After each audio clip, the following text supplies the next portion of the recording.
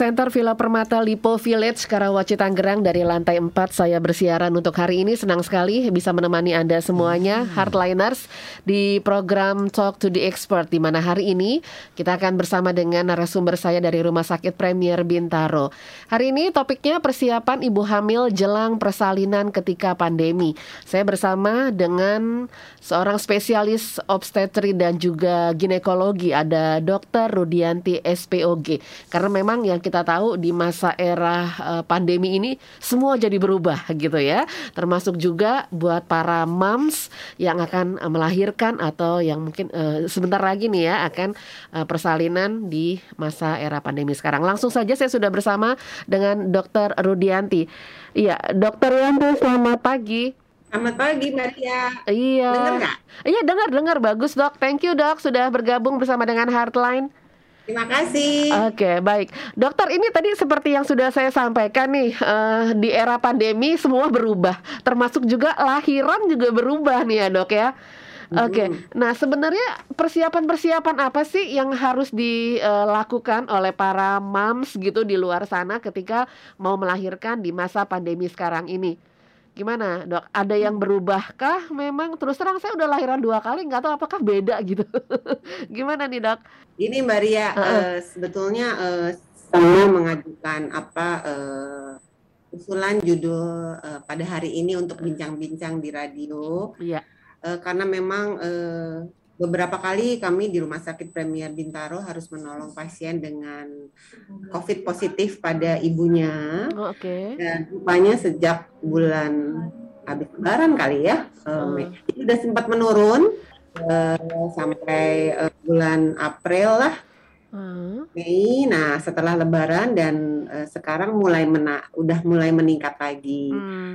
Terus terang sih kami di sini dari mulai Lebaran itu, saya pribadi belum menerima lagi pasien COVID.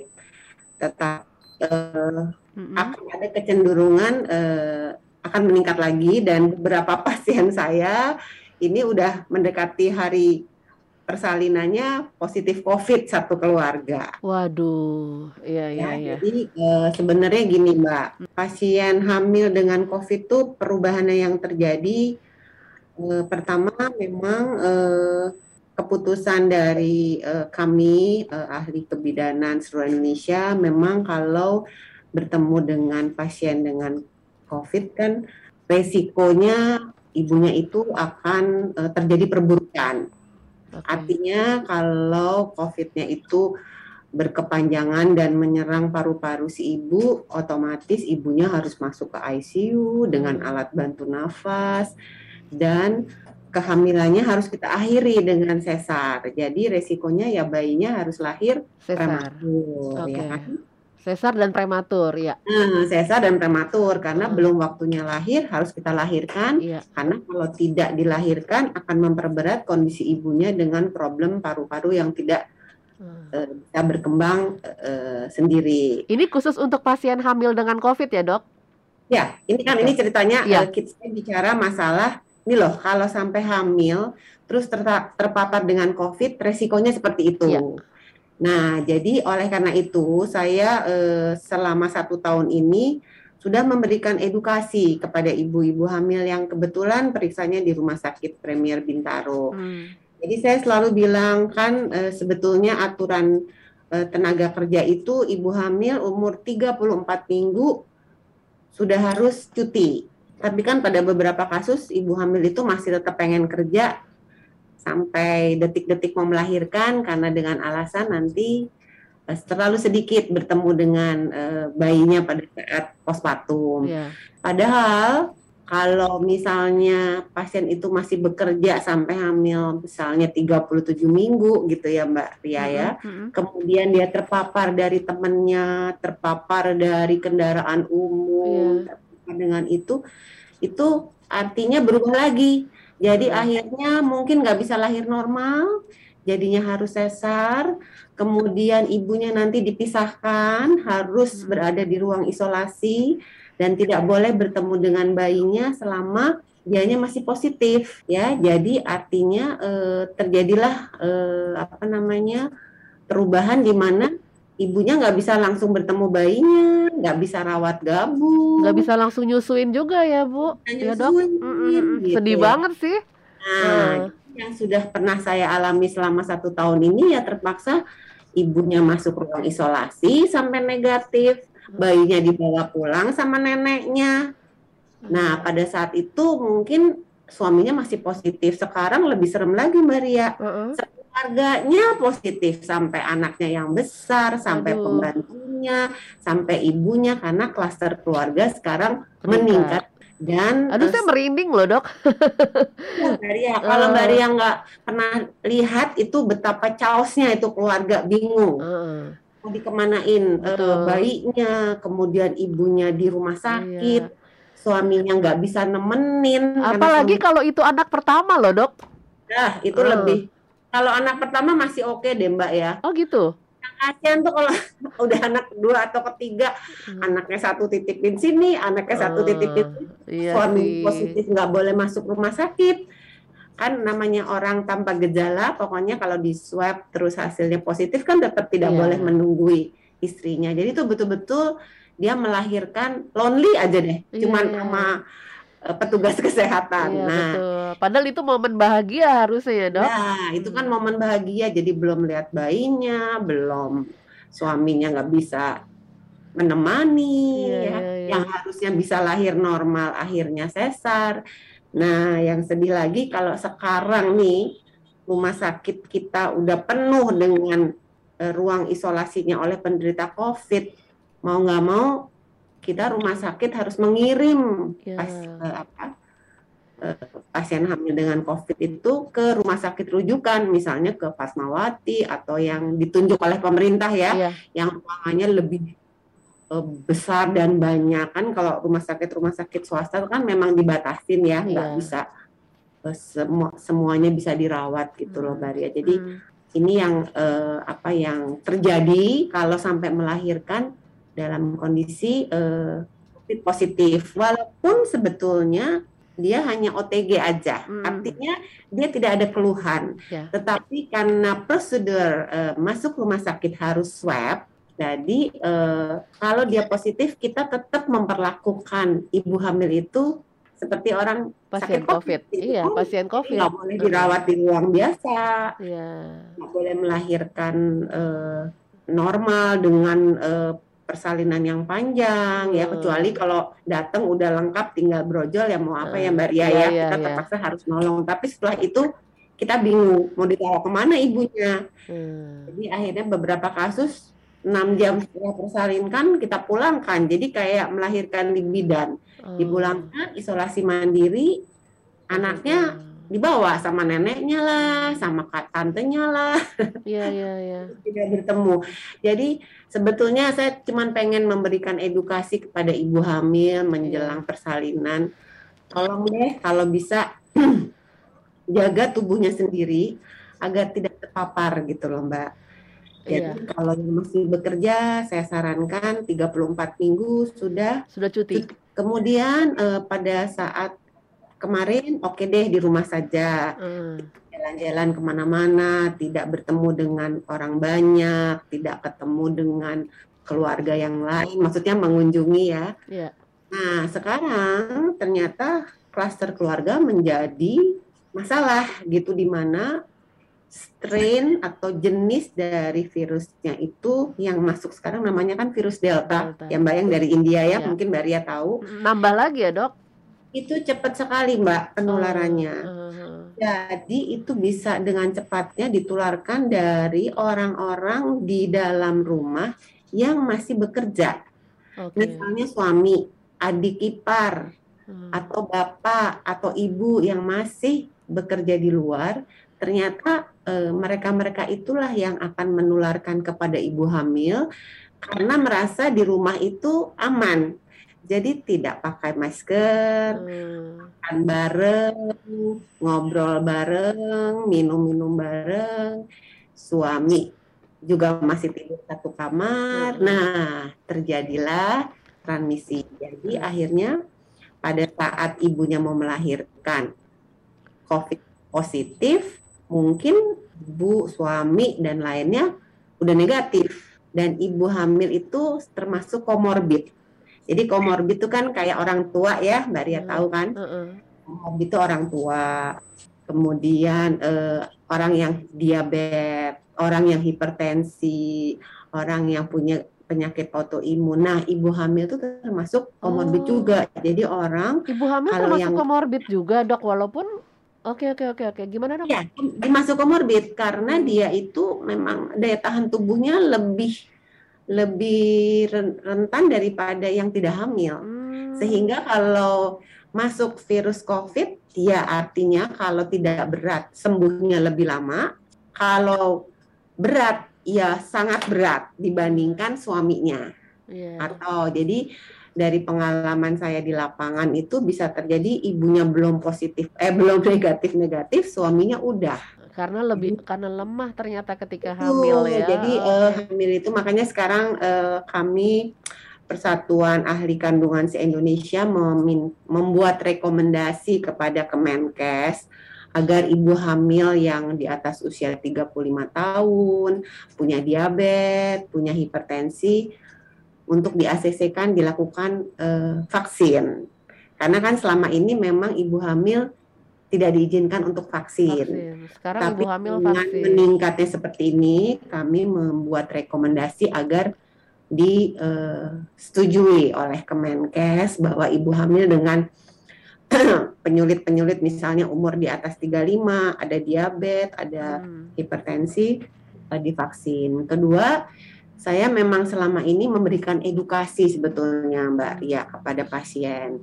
Jadi saya bilang kalau udah masuk 34 minggu, kalian harus menjaga agar tidak terpapar atau tidak mendapat virus itu sampai melahirkan. Dengan cara betul-betul dia mengisolasikan dirinya sendiri di rumah pakai masker kalau ngobrol sama orang-orang yang masih keluar masuk. Kemudian saya tidak anjurkan tidur satu kamar sama suami. Di kamar itu bisa 6-8 jam sirkulasi udara, droplet dari suami itu beredar di kamar itu. Kemudian kalau makan sebaiknya tidak bersama-sama di meja makan karena pasti maskernya dilepas. Itu sudah saya anjurkan sejak virus Delta ini belum datang tuh Mbak Ria. Padahal di usia kehamilan yang sudah dibilang mateng gitu ya Dok, biasanya kan ibu hamil tuh justru lagi manja-manjanya ya, manja-manjanya pengen ditemenin sama suami, lagi pengen pengen manja-manjanya, tapi ternyata tadi dokter mengatakan justru setelah 34 minggu jangan tidur bareng.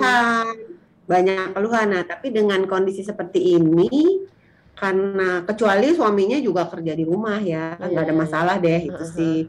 Tinggal suami istri saling mendukung untuk tidak terpapar dari orang lain yang datang ke rumah atau mereka keluar. Jadi ternyata dari edukasi yang saya berikan hampir setahun lebih ya, saya sedikit sekali sih menerima pasien COVID ya, karena saya betul-betul merasa bahwa memang ibu hamil itu harus menjaga paparan dari orang di sekitarnya kalau mau persalinannya berjalan secara lancar.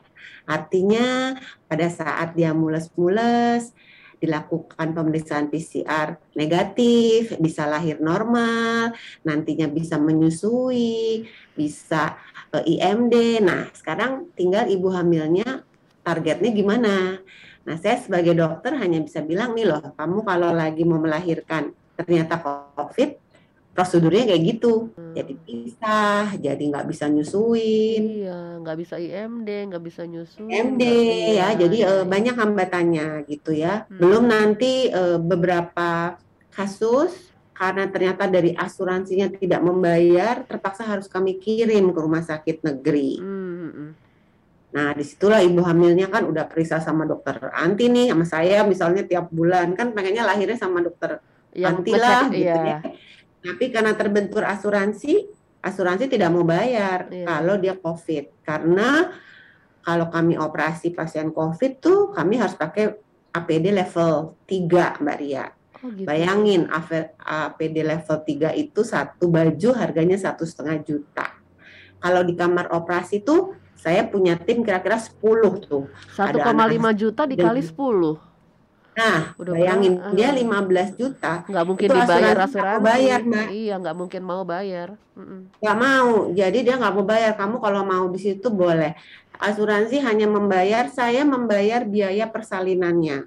Tapi untuk APD tidak. Nggak mau bayar, Nanti ya. kalau ibunya masuk isolasi ke COVID, harus bayar sendiri juga. Bayinya kalau ada apa-apa harus bayar sendiri juga. Jadi betapa mahal sekali ya persalinan di masa yang pandemi. Dikeluarkan banyak, terus kesedihannya luar biasa. Nggak bisa lihat bayinya, yang harusnya nggak sesar jadi disesar. Karena kami juga bidan dokter kandungan kan, bayangin kalau mules-mules 12 jam, ibunya teriak-teriak, itu dropletnya kan kemana-mana Mbak Ria.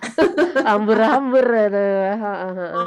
Mau kita pakai APD level 3 juga kan dianya nggak bisa diem kan, mau pakai masker juga, wah pasti kan Mbak Ria tahu sendirilah orang kalau persalinan kan hebohnya kayak apa. Makanya kita jadi dokter kandungan, ya udah better kita lakukan sesar, ibunya dibius, pakai masker, diem kan, terus jadi costnya besar, yaitu karena beberapa asuransi tidak mau. Bukan beberapa sih, kayaknya banyak deh ya Mbak yang lah kan kita asuransi hanya bayar persalinan, nggak pakai APD.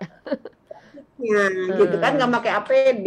Nah, jadi itu mungkin saya kenapa ingin sekali pasien-pasien yang hamilnya sudah mulai 34 minggu ke atas tuh cuti deh, mawas dirilah gitu Mbak Ria. Benar. Nggak apa-apa, memang jadinya sesuatu yang aneh dan betul-betul tidak normal dalam kehidupan di rumah. Mungkin tidurnya sama anaknya aja atau tidur sendiri, suami tidur di kamarnya. Memang itu adalah pengorbanan yang harus diambil agar pada saat persalinan dia tetap negatif gitu. Tidur sendiri better sih ya Dok. Menjalankan, apanya Mbak? Tidur sendiri memang better sih jelang lahiran ya. Jadi maksudnya tidak kontak dengan misalnya ibunya datang menengok, ada iparnya datang. Nah, seperti itulah Mbak. Kayaknya memang itu bukan sesuatu yang itu Indonesia Dok soalnya. Masalahnya ketika mamanya mertua datang, adik ipar datang, itu kan memang Indonesia banget ya. Tapi kan memang di era pandemi ini nggak bisa Indonesia gitu. Itu apa namanya, memang nggak gampang gitu Mbak untuk menolaknya. Waduh, masa mertua datang dari Medan ditolak gitu ya. Jadi saya cuma bilang, boleh Bu, datang Bu, tapi taruh aja ya di kamar sendiri ya, ibu sendiri, pokoknya pakai masker. Dan kalau pasien-pasien itu menuruti apa yang saya sarankan sih, alhamdulillah ya Mbak Ria. Jadi saya hampir 1 tahun ini cuma 1 atau 2 kali lah menerima pasien saya pribadi ya yang COVID, karena kebetulan mungkin agak tidak menuruti apa yang saya sarankan. Tapi menurut saya beberapa tuh sangat efektif gitu loh untuk mempersiapkan agar nanti kalau persalinan itu sesuai yang dia inginkan gitu loh. Kan kita sebetulnya pengen lahir normal ya Dok, pengen IMD, pengen nyusuin, pengen meluk anaknya untuk 1 minggu pertama tuh kan sesuatu yang indah sekali gitu ya. Nah, sekarang kita nggak bisa mengerjakan itu pada pasien-pasien dengan COVID. Jadi mungkin ini adalah bukan new normal lagi ya Mbak, new normal. Iya. New normal, mungkin penderitaan, tapi saya selalu bilang nggak lama kan, dari 34 minggu sampai lahir. Yang penting kalau ibu hamil tuh yang difikirkan bagaimana saya membawa bayi itu dengan selamat. Jadi kadang-kadang ego kita sebagai manusia harus ditekan, harusnya manja-manja sama suami, dipijetin, tapi karena memang suami kan pencari nafkah, kan nggak mungkin dia Mbak kita suruh diam di rumah saja. Iya, nggak mungkin. Ya, kalau kerjaannya memang bisa kerja di rumah, wah bagus sekali. Kan nggak mungkin juga suami nggak kerja atau nggak dagang atau nggak berapa. Jadi kita sebagai perempuan yang hamil, menurut saya kita harus concern dan konsentrasi terhadap bagaimana menjelang persalinan saya mempersiapkan diri saya sehat tanpa terpapar COVID. Walaupun itu OTG ya, karena memang setiap melahirkan kan harus swab dulu Mbak Ria di rumah sakit 1-2 hari sebelum persalinan. Tapi kalau dia memang ternyata positif didapatkan, itu kan perlakuannya sama. Itu yang kadang-kadang tidak sadar bahwa kami memperlakukan pasien itu sama dengan yang COVID sakit. Iya. Oke, nah pasti kan saya nggak nyangka juga ya Dokter Yanti, karena ternyata berubah tuh tidak hanya di mamsnya aja, tapi juga dokter juga mau nggak mau melakukan perubahan besar-besaran gitu ya untuk ibu hamil dengan COVID. Termasuk juga ya saya juga baru tahu juga asuransi kan memang hanya bayar persalinan, tapi dia nggak bayar APD-nya dokter, nggak bayar semuanya, jadi yang nanggung kita makanya mahal banget. Nah, kebanyakan dari pasien-pasien dokter, ibu hamil yang COVID itu biasanya mereka kena dari suaminya memang Dok. Karena kan mereka biasanya juga karena udah tahu nih, ya udah saya ngambil cuti lebih dulu gitu. Ada beberapa karyawan ya perusahaan yang memang tidak tegas dalam hal ini Mbak Ria. Jadi tidak tegas untuk memberikan izin kepada karyawannya. Jadi kalau karyawannya mau masuk sampai umur 38 minggu boleh-boleh aja gitu kan. Nah, jadi itu tapi ada beberapa yang memang tegas. Jadi tapi saya rasa memang harus dari pasiennya sendiri. Karena kalau perusahaan sih kalau lu masih mau kerja ya kenapa enggak? Kan begitu Mbak Ria intinya. Apalagi kalau dibutuhin kan. Masih mau boleh dong, namanya juga perusahaan gitu ya. Tetapi kalau ibu hamilnya, kalau aturannya memang 34 minggu itu emang udah harus cuti, itu kan memang sebetulnya haknya dia. Nah itu yang hampir 80% jarang diambil oleh ibu hamil itu. Ya karena masih pakai pola yang lama Dok, paradigma lama bahwa saya pengen lama dengan bayinya gitu ya Dok. Iya betul. Jadi betul Mbak Ria. Paradigmanya betul. Jadi mendingan lamaan sama nanti kalau udah lahir gitu kan. Baik, dokter, saya bacakan dulu ada yang masuk di kolom chat YouTube ya Dok ya. Boleh. Oke, baik, dari Pak Joko Adi nih mau tanya, di masa pandemi saat ini biaya persalinan meningkat atau sama saja Dok? Mungkin baru cun nih ya. Kemudian apakah tepat untuk memulai program hamil di masa pandemi? Gimana Dok? Nah, saya rasa sih sebetulnya nggak ada masalah kalau memang ya. Mau program hamil tuh dalam artian memang dia sudah membutuhkan kehamilan saat ini, misalnya anaknya sudah besar, udah menikah sekian tahun atau pengen nambah anak. Tapi ya itu lagi Mbak, kembalinya ibu hamil itu dikategorikan tuh komorbid. Jadi nggak bisa suaminya itu menyamakan istrinya yang lagi hamil sama dengan dirinya. Ya, misalnya ayo mah makan di luar, buka masker, makan di luar. Jadi sebetulnya buat saya sih suami itu sangat berperan untuk melindungi istrinya yang sedang hamil itu. Jadi program nggak apa-apa, tetapi betul-betul nggak seperti dulu ya Mbak, kan lagi hamil tuh pengennya makannya yang enak-enak. Kalau hamil sebenarnya kan tujuan si suami ngajak makan istri keluar, saya yakin tujuannya mau nyenengin istrinya supaya istrinya happy. Tapi ternyata kan nggak gitu di masa pandemi ya Dok. Halo Dok. Oke, dokter, saya nggak bisa dengar suara dokter nih. Mungkin jaringan ya. Saya masih bersama Dr. Rudiyanti Sp.Og, Spesialis Obstetri dan juga Ginekologi Persiapan Ibu Hamil jelang persalinan saat pandemi. Saya akan coba kembali menghubungi dokter. Sepertinya jaringannya untuk Pak Joko Adi sebentar akan dijelaskan lagi oleh dokter ya. Mungkin jaringan biasalah kalau masalah siaran by internet ataupun juga dengan sistem pasti ada aja gitu ya problemnya. Tadi kalau saya mungkin sedikit nambahin apa yang disampaikan oleh dokter untuk halo Dok, saya akan coba lagi hubungi dokter nih. Dokter. Iya. Oke, baik. Ya, sudah terdengar lagi nih Dok. Ya maaf ya, mati lampu. Oh, mati lampu. Oke. Keputus. Iya, mati lampu, nggak apa-apa, biasa Dok. Ya ini memang problem kalau siaran jarak jauh seperti itu, ada aja deh gangguannya. Ya, oke Dok, mungkin menjelaskan lagi pertanyaan dari Pak Joko Adi tadi tentang program hamil di masa pandemi, Dokter. Ya, jadi nggak apa-apa, silakan aja. Apa namanya? Justru apa namanya? Dari pengalaman saya dengan pandemi ini, work from home gitu ya, banyak yang susah hamil jadi hamil gitu ya. Malah pada Nah, hamil ya. jadi karena yang dua-duanya mungkin nggak kemana-mana, dua-duanya kerja di rumah, terus nggak capek ya, karena kan nggak ke kantor jarak jauh, biasanya 2 jam pulang, mungkin Iya. jadi males. Nah itu banyak yang hamil Mbak Ria, Malah cuman ya malah itu jadi ya, Dok. malah jadi. Mm-mm.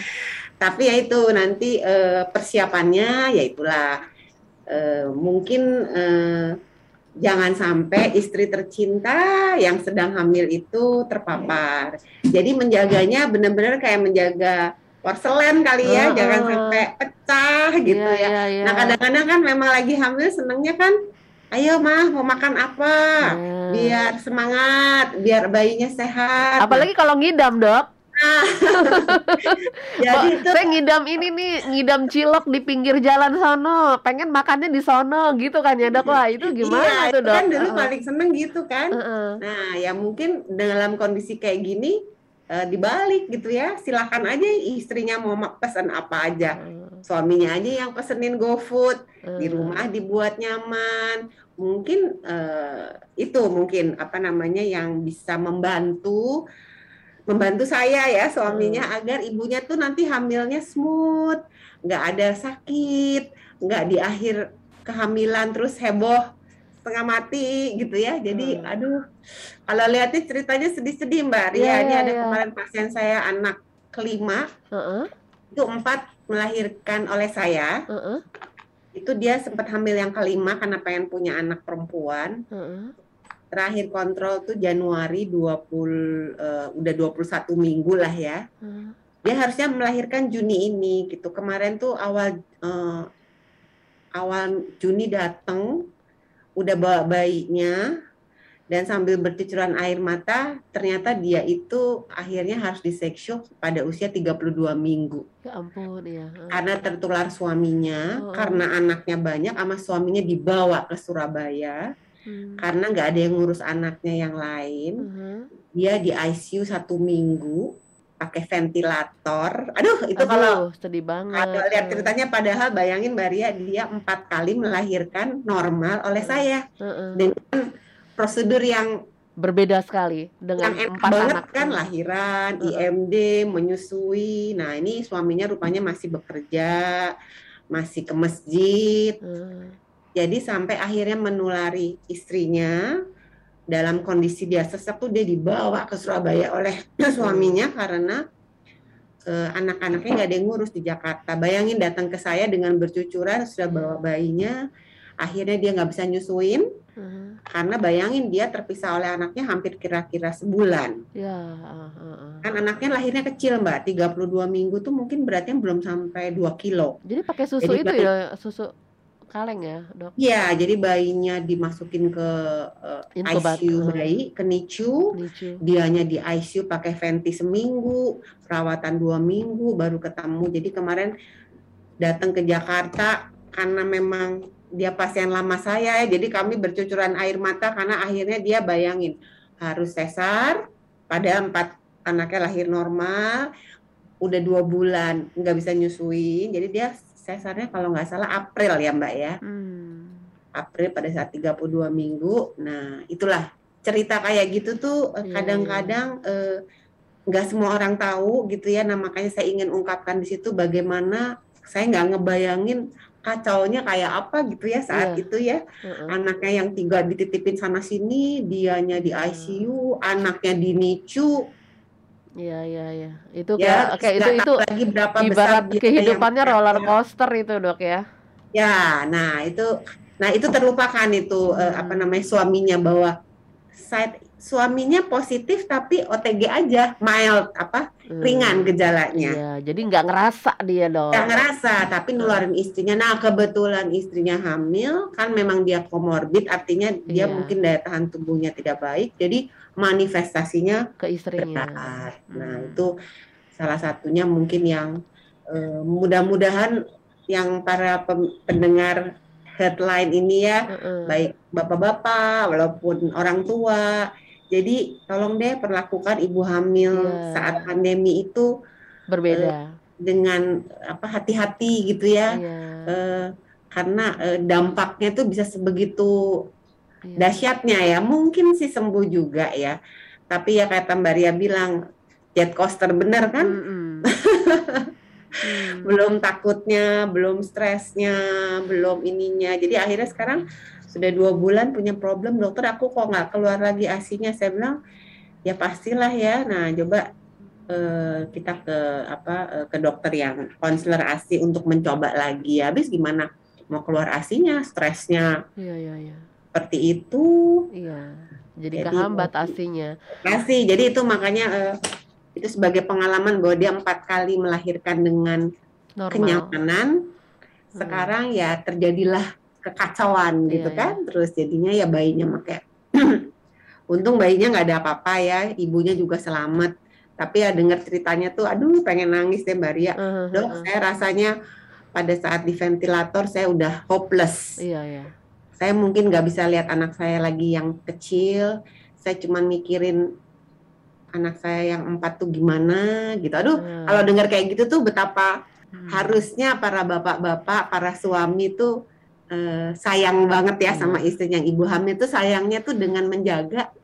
Aduh. Jadi sebetulnya dok ketika hamil di masa pandemi ini justru malah suami yang justru harusnya betul-betul jaga daya tahan tubuhnya tuh si suami ya. Karena semua perempuan kalau hamil dia termasuk dalam komorbid daya tahan tubuhnya. Jadi memang suaminya bentengnya ya. Jadi suami itu pasti daya tahan tubuhnya bagus Mbak Ria. Makanya dia hanya OTG, dia tidak merasa sakit. Kalau sakit saya rasa dia udah pasti keluar lah dari rumah ya ke dokter. Ini kan dia tidak sakit. Karena OTG. Dia membawa virus. Kalau everyday dia berikan ke istrinya 1, besok 1, lagi tidur 1. Lama-lama misalnya 20 deh virus di dalam tubuh istrinya. Nggak sanggup istrinya untuk bertahan. Akhirnya terjadilah infeksi itu gitu. Nah, sedihnya tuh di situ. Jadi suami tuh cuma merasa kan, gue udah pakai masker nih, gue nggak sakit nih. Padahal namanya orang tanpa gejala itu emang nggak sakit. Dia membawa virus, menularkan. Nah, itu yang terjadi. Kenapa sebetulnya COVID ini sebenarnya sama aja kayak flu gitu ya. Nanti juga sembuh sendiri. Paling cuman flu meriang-meriang dikit. Tapi kalau kena yang komorbid ya kayak gini lah. Salah satunya adalah ibu hamil. Jadi mungkin itu yang mesti dipertimbangkan atau dirubah dulu lah selama pandemi ini kehidupan. Paradigmanya harus dirubah dulu. Udah siap belum nih saya untuk betul-betul jaga diri gitu ya dok ya, sebelum mulai program hamil. Betul. Oke. Nah kalau untuk kontrol sendiri, jadwal kontrol gimana dok? Apakah ada perubahan gitu jadwal kontrol ketika hamil? Saya rasa sih enggak ya Mbak, tetap aja karena kan kita juga nggak mau karena kan kalau ke rumah sakit kami kan ketat sekali Mbak Ria, jadi harus swab dulu ya. Nggak swab sih, maksudnya suhu, terus ngisi-ngisi formulir. Jadi dan kami rumah sakit terbagi 2. Jadi di ruang belakang itu buat infeksi. Jadi ibu hamil kalau misalnya ada batuk atau demam dikit nggak boleh datang ke ruang saya, harus ruang infeksi. Nah itu ada dokter umum di sana yang akan menilai, kemudian mereka akan kontak ke saya. Jadi artinya tetap seperti biasa 1 bulan sampai umur 7 bulan, nanti di atas 7 bulan 2 minggu sekali. Gitu. Itu untuk berarti jadi kalau untuk persiapannya kira-kira apalagi nih dok persiapan yang harus dilakukan? Karena kalau dari rumah sakit kan pasti sudah melakukan banyak hal. Contohnya ketika ibu hamil datang bersama dengan suami, otomatis dua-duanya akan di-screening kan ya dok? Tidak hanya si ibu hamil yang di-screening, tapi suami juga akan di-screening gitu. Ya, artinya kalau misalnya pada saat mau persalinan kan dua-duanya harus di-screening Mbak. Nah itu yang makanya saya inginkan kalau bisa screeningnya itu mereka hasilnya negatif. Sehingga persalinannya kita bisa perlakukan seperti persalinan normal biasa begitu. Nah, cuman untuk menjaga jangan sampai terpapar itu mulai 34 minggu sudah mulai ada batasan-batasan yang dikerjakan oleh ibu hamil tersebut. Hingga dia pada saatnya melahirkan tidak positif, gitu aja. Jadi ya kalau masalah imunitas pastilah ya Mbak, kalau periksa hamil kan minum vitamin D, vitamin C, protein tinggi, tidur cukup, susu itu kan udah baku ya buat sebuah ibu hamil pasti harus melakukan melakukan diet makanan yang bergizi, minum vitamin cukup.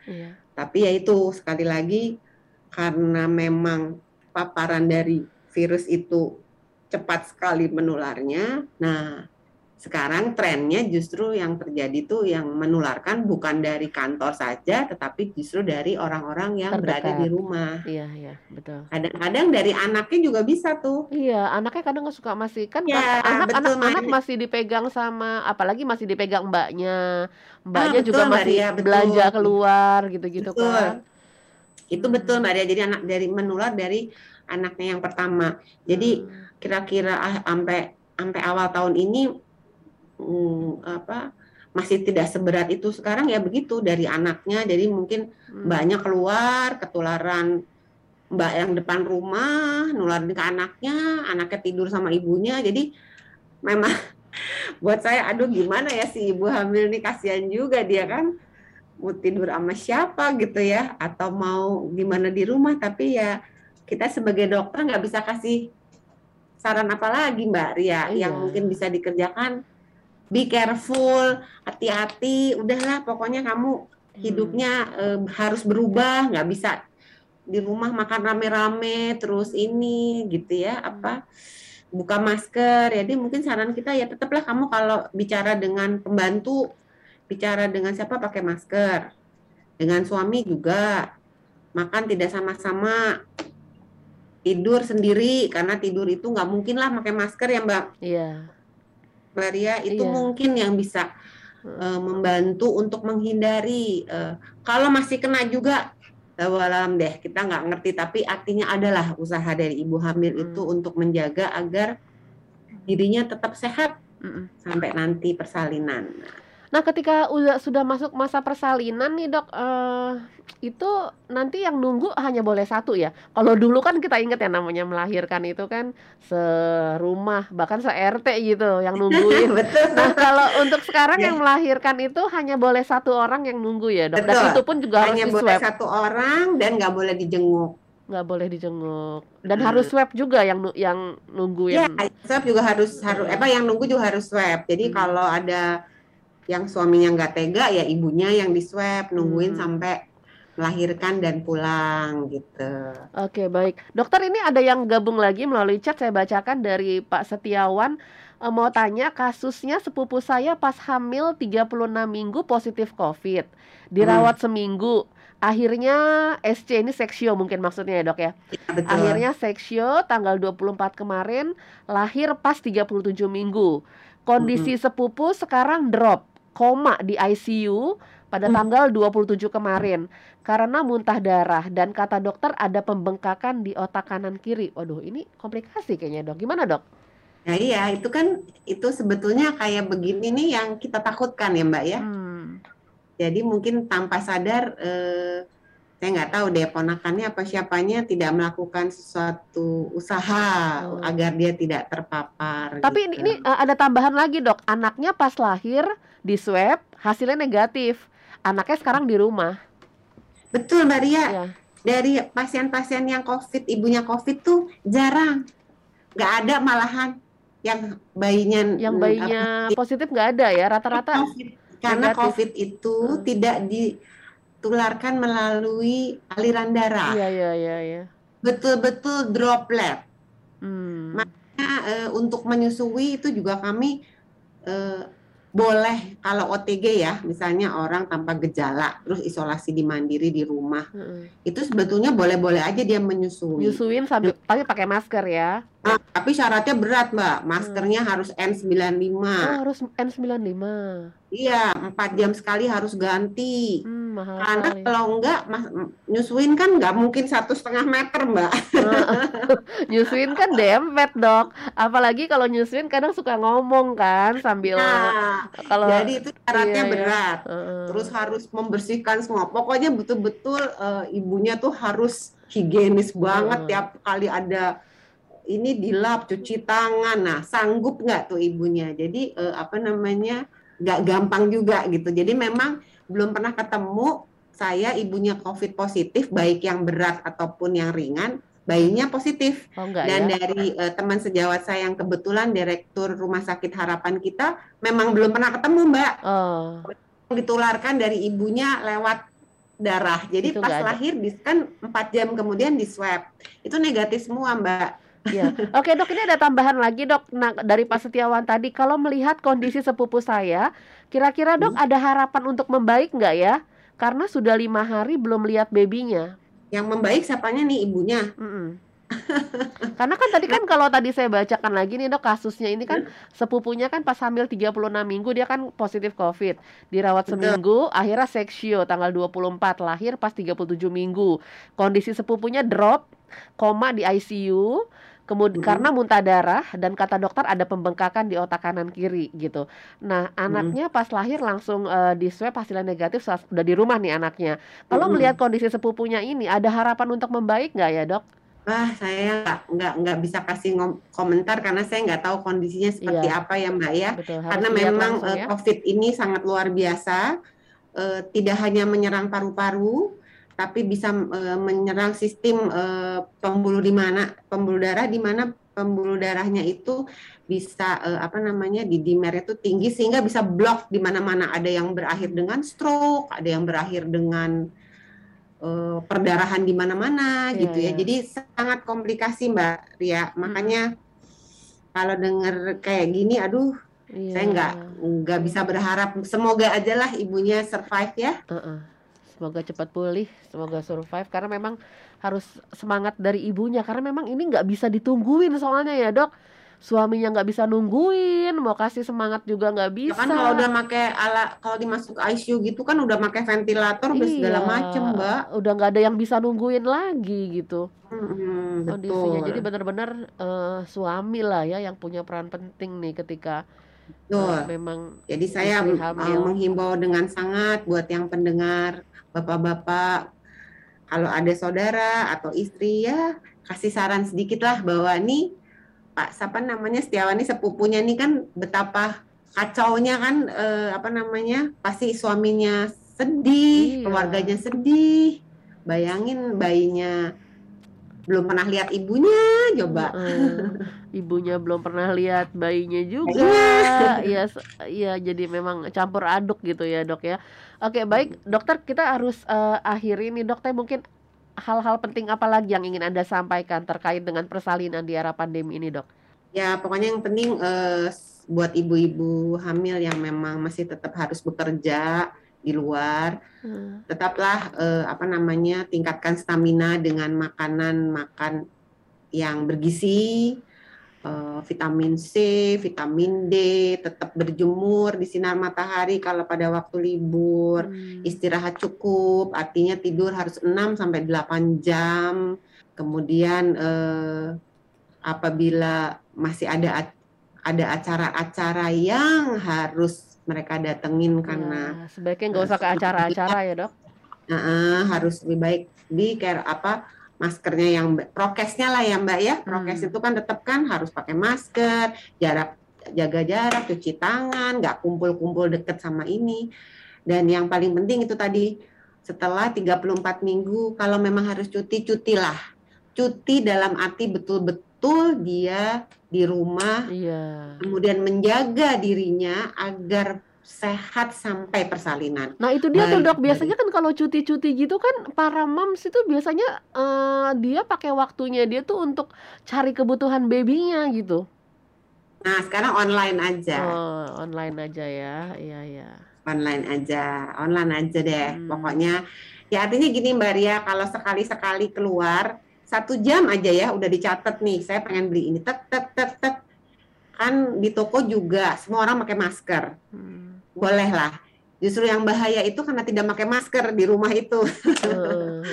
Makan bareng, ngobrol bareng, tidur bareng. Nah, itu yang bahaya. Kalau di toko saya rasa karena kita udah tahu kebutuhannya apa saja dan kita pakai masker, harusnya masing-masing kan kita tuh gini, kalau keluar kita takut sama orang ya Mbak, jadi pakai maskernya sampai double. Tapi sama orang rumah kita nggak takut, padahal orang rumah itu masih keluar rumah. Nah, itu aja mungkin pesan saya. Mudah-mudahan para pendengar Heartliner memahami dan edukasi ini mungkin bisa disampaikan kepada keluarga-keluarga yang tengah hamil, gitu aja. Oke, baik. Dokter Yanti, terima kasih untuk sharingnya, untuk pengalaman Anda selama ini, khususnya menangani ibu hamil di mereka-mereka yang terkena COVID gitu. Baik, thank you dokter. Ya, sama-sama Mbak Ria, sehat-sehat selalu. Sehat juga, selamat tugas kembali dok. Terima kasih. Iya, terima kasih. Oke, tadi obrolan saya bersama dengan Dr. Rudiyanti Sp.Og, Spesialis Obstetri dan juga Ginekologi, seputar persiapan ibu hamil jelang persalinan saat pandemi. Silahkan Anda bisa nonton lagi siaran saya dengan Dr. Yanti dari Rumah Sakit Premier Bintaro. Anda silahkan bisa nonton melalui YouTube channel di Heartline Network.